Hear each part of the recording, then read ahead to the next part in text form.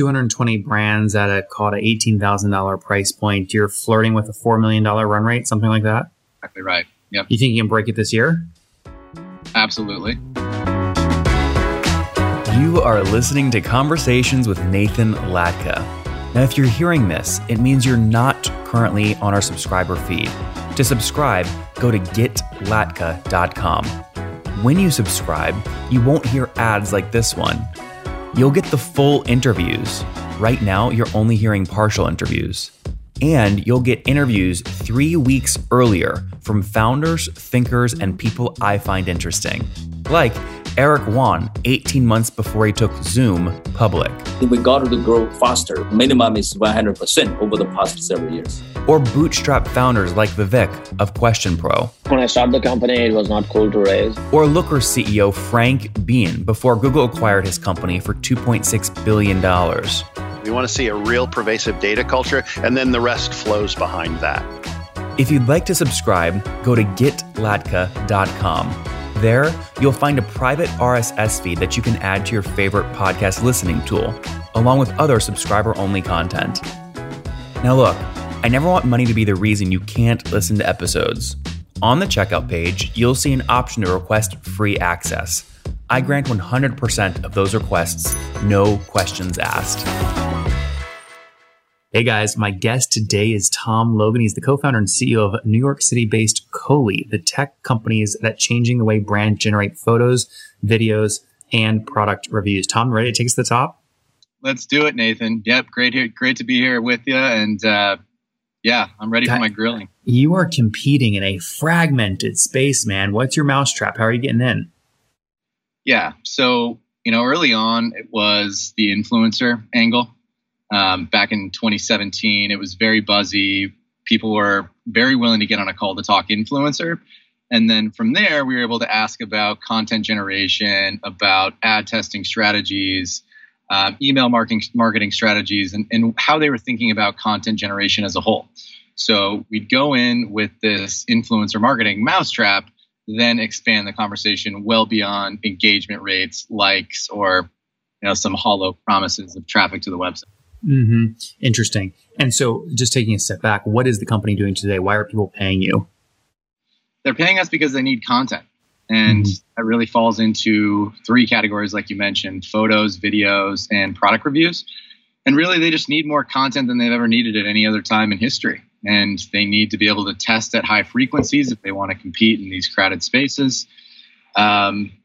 They need a lot of content. And, that also means they need creator-driven assets for TikTok. They need content that's going to speak to in a one-to-one fashion to Gen Z versus just repurposing content that they used for, a classic millennial audience a year or two ago. Mm-hmm. So it's all about tightening up that feedback loop and giving them the assets that they need. Are these mainly e-commerce companies paying you? They're mostly e-commerce brands, yeah. Interesting. There's been a little bit of a shift over the last year because brands haven't been able to run traditional photo shoots just because of COVID restrictions. But and they're learning that their fears around third-party created content weren't as drastic as they thought. And sure, they might not be able to control every little bit of what the model might be doing with her or his hand. But guess what? It's significantly less expensive. It tests through the roof and it allows them to scale. Yeah, that all makes sense. Okay, what's the backstory? When did you launch the company? What year?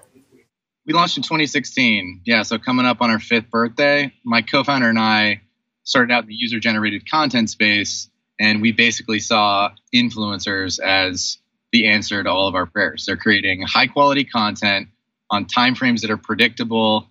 The legalities aren't a huge issue, and the quality is really significantly better than content that you or I might just create on our Instagrams, taking pictures of our Nikes or something like that.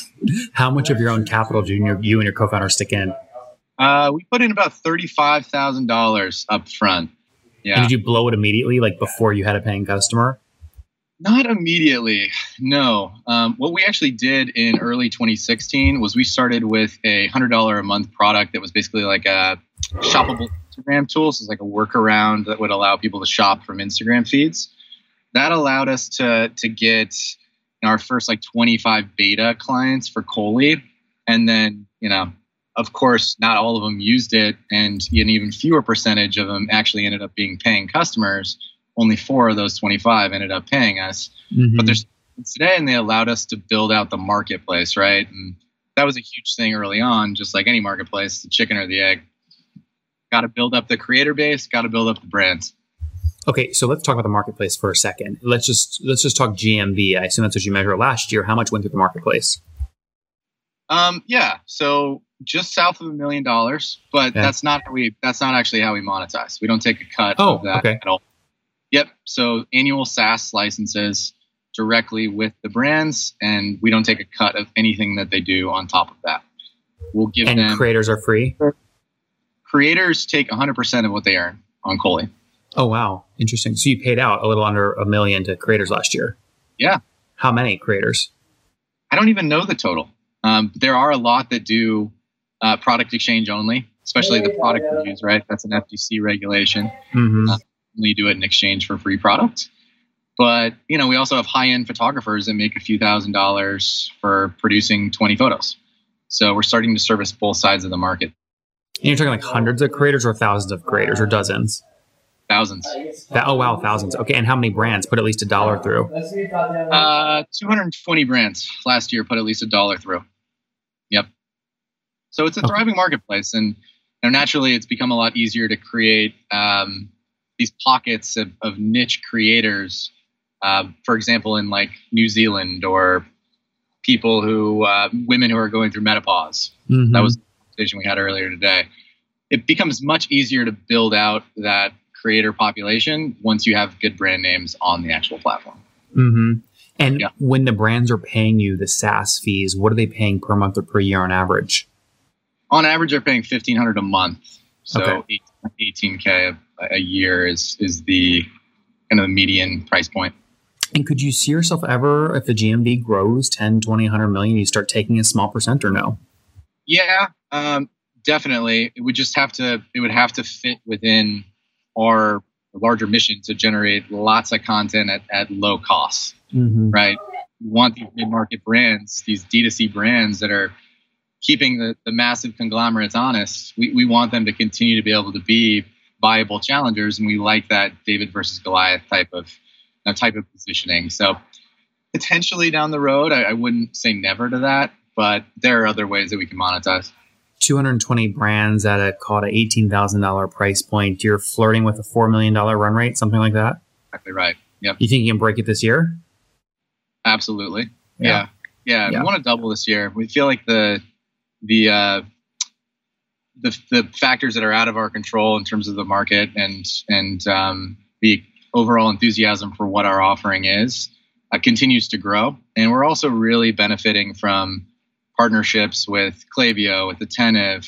We're one of 5 creative partners for TikTok as well. So we're starting to be associated with these bigger brands and like sit in the middle of this ecosystem where we can add testing where it didn't previously exist. Are you in any acquisition talks with Klaviyo? No, we haven't. And I've been told to be careful because I know they're builders. But they've been awesome to work with, and certainly going to the moon. You're trying to double this year, maybe get up to an $8 million run rate. But where were you exactly a year ago, in maybe December 2019? A year ago, we were at 2.5, and we were essentially flat through about May of 2020, and then really accelerated like crazy as e-commerce spend went berserk. So when we started doubling down, we went heavy into marketing, maintaining a really, really healthy 3.3 to 1 LTV to CAC. So we've been able to lean into this, and the products continue to mature. We've done a good job of using our most successful clients to help evangelize our offering and our methodology. And what do you put your I assume you do some sort of math here, obviously, but what do you put your LTV at right now? Yeah, our LTV to CAC is our LTV is like 12K. So interesting. Yep. How do you get that? Yeah, it's like marketing. We're pretty conservative about it. So we like include rent expenses, direct, and... Oh, hold on. That's your CAC is 12K. Right. What's your LTV?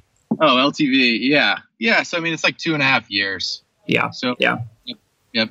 And you're talking like $40K, $40,000, something like that. Yep. And the biggest thing for us has been understanding what our actual ideal customer profile is and leaning into that like crazy, right? Mm-hmm. No, and these numbers suck, but like our non-ICP, our sub like SMB cohort, I mean, they're churning out at 60%. That's not a SaaS business, right? Yeah. So now we've really been able to focus our marketing efforts, our sales pipeline all the way through on ICP. And luckily, those brands are also a hell of a lot easier to work with, right? They come in with relative expectations. They come in with ample budget, resources, and they know how expensive content is, relatively speaking, right? If we're working with a brand new upstart brand, they're looking to cut as many corners as possible. Doesn't tend to work out very well. You can afford to put AEs on the $18,000 ACV sort of deal. How many sales carrying or quota carrying reps do you have currently? We have 8. Yep. Okay. And what do you set quota at? Quota's $120K. Monthly? Nope. That's per quarter. Oh, yep. Quarterly. Yep. That's quarterly. Exactly. Okay. So you want them closing each year about $500,000 of new ARR. Yeah. Interesting. And, yep. We'd like to see it a little bit higher. I mean, frankly, like our CSMs are only managing right around 550K ARR right now. We'd like to see that closer to $1 million in the near future. So what, you have 6 of them right now? So I'm at 7 CSMs? Exactly right. Yeah. You're quick with your math. Yeah, we want to get right to the I try to get right to the numbers. It breaks through a lot of fluffy stuff. You know how that works. So, okay, what's your total team size today? Total team size, including developers in Argentina, is at 42. 42. Okay, Argentina developers. How many there? 12. Why Argentina? Well, 2 ways to look at that. One is cost, about 20 cents on the dollar. The second is just an incredible education system. They are able to take a concept, take an end goal, and build around that, build up to that, understand all of the dynamics and potential solves without needing line by line instructions. And I've been blown away by these devs. They've been Yeah, that's great. Well, good team, nice growth, hot space. I'd be really impressed if you've done all this bootstrapped. Have you raised? Yeah. But not very much. So only 2.3 to date. We did a seed that was $2 million about a year back. We're about to do another debt round here in the next couple months. We've really benefited, and I would actually recommend really any SaaS company do this early on. You're obviously going to be told by every investor and SaaS advisor under the sun that like stick to SaaS, don't resist the urge to become any sort of agency. But early on, and this is carried over a little bit, like we were doing things that didn't scale. We were doing project-based activations where we were essentially dog fooding our own tool. And, we did a campaign with Chobani where we spent $22,000, not to mention hours and hours of labor for my co-founder and I. And we only charged them 12, right? Yeah. But until they put the cease and desist order on us using their logo, it gave us a story. Yeah. It gave us a story. It wasn't SaaS revenue by any means, but we do still have a 20% pocket of revenue that comes from project activations, primarily with like CVS and things like that. So $2 million raised last year. When was the other 1.3 raised? No, it was only another 0.3. So we did a $50,000 friends and family, then a $200,000, $250,000 pre-seed, and then a $2 million seed. Oh, got it. So, yeah, I mean, I would say that is pretty capital efficient. I mean, you've raised less than your ARR, which is always a good place to be. Now, what does the perfect debt deal look like for you to drive future growth? And why are you choosing debt over equity? Yeah, that's a great question. And certainly we're unique in our thinking on this, but this will be a $2 million loan with a initial 12-month interest-only period. Fairly high interest rate, but we're staying away from warrants. And what's high in your book? 18%ish. Yep. Yeah, that's one I've seen. We saw one for 16 that has some warrants baked in. The warrants have penny strikes, right? And if that's equivalent to 1.5% ownership of the company, that's like gifting 300K plus to them on day one. Yep. It's just kind of brutal, right? But we are very much of the mindset that while we absolutely want to grow this thing as efficiently and as quickly as we can, we also know that 90% of all tech acquisitions are sub 100 million. And we're cognizant of getting in bed with a VC that would make us grow or force mandates on us from a hiring standpoint that would move a little faster than we're ready for. Mm-hmm. Right? We want that exit optionality. We want the ability to make decisions on our own terms. And it's very possible that at year end, we see our retention shore up and get to that 90% level across the board. We see our win rate continue to skyrocket, ACV continuing to go up. But we could make the decision like, all right, let's go all in on this. And I know that you're doing a webinar tomorrow to talk about like secondary liquidity and all of that type of stuff, which I think is awesome that you're educating on that. I believe that there is a different way to grow a company in a way that isn't coming from a place of fear. It's coming from a place of prudence and being able to make decisions on your own terms. And my kind of founder, man. My kind preaching here. I love it. That's great. Well, pressure on founders, I think, especially early on, to aim for the moon, and to everybody reads blitzscaling, and people dream of being a billionaire and whatnot. And that's all well and good. I think for the most part, people are coming from a good place there. But like, think about it in a regimented fashion. Think about scaling in a way that you feel confident in. Then think about the funding process, kind of working backwards from that, right? Yeah. And tell yourself, like, all right, I'm going to study these metrics religiously. I'm going to make decisions based on these. And I'm not just going to just swoon for the first VC that offers us $5 million term sheet. I hear you. I know you're good. Yeah, you're preserving optionality, which is important. Tom, we're out of time. Let's wrap up with the famous 5. Number 1, favorite business book. 0 to 1. Number 2, is there a CEO you're following or studying? That's a great question. Jeremy Levy at Indicative, longtime mentor. I was going to say Elon Musk, but that's a comment. Number 3, what's your favorite online tool for building a business? That's a great question. My favorite online tool for building the business. Oh, let's go Built With. I think that's my favorite tool. Being able to see the integrations that have lots of carryover and crossover with our client base allows us to build out the partnership ecosystem and set our sights high. Number 4, how many hours of sleep do you get every night? 5.5. It's a problem area, and my fiance would be the first person that I got to work on it. So fiance, so not married but not single. Any kids? No kids. No. And how old are you? 33. 33. Last question. What's something you wish you knew when you were 20? I wish that I knew that I didn't have to go into a field that was directly correlated to my major. I think I was really learning through college was the ability to communicate ideas, to write well, and to think creatively, and just to learn. Right? If I could go back to college, I wish I could just soak it all in and go to every office hours with every teacher and just soak it up. Mm-hmm. Guys, Coley launched in 2016, very capital efficient, flirting with a $4 million run rate, just $2.3 million raised. They're about to close a $2 million debt round to preserve optionality, whether they want to exit, grow, whatever they want. They have all options on the table.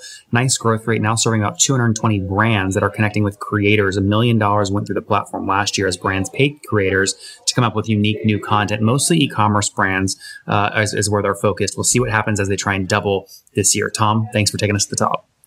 Thanks, Nathan.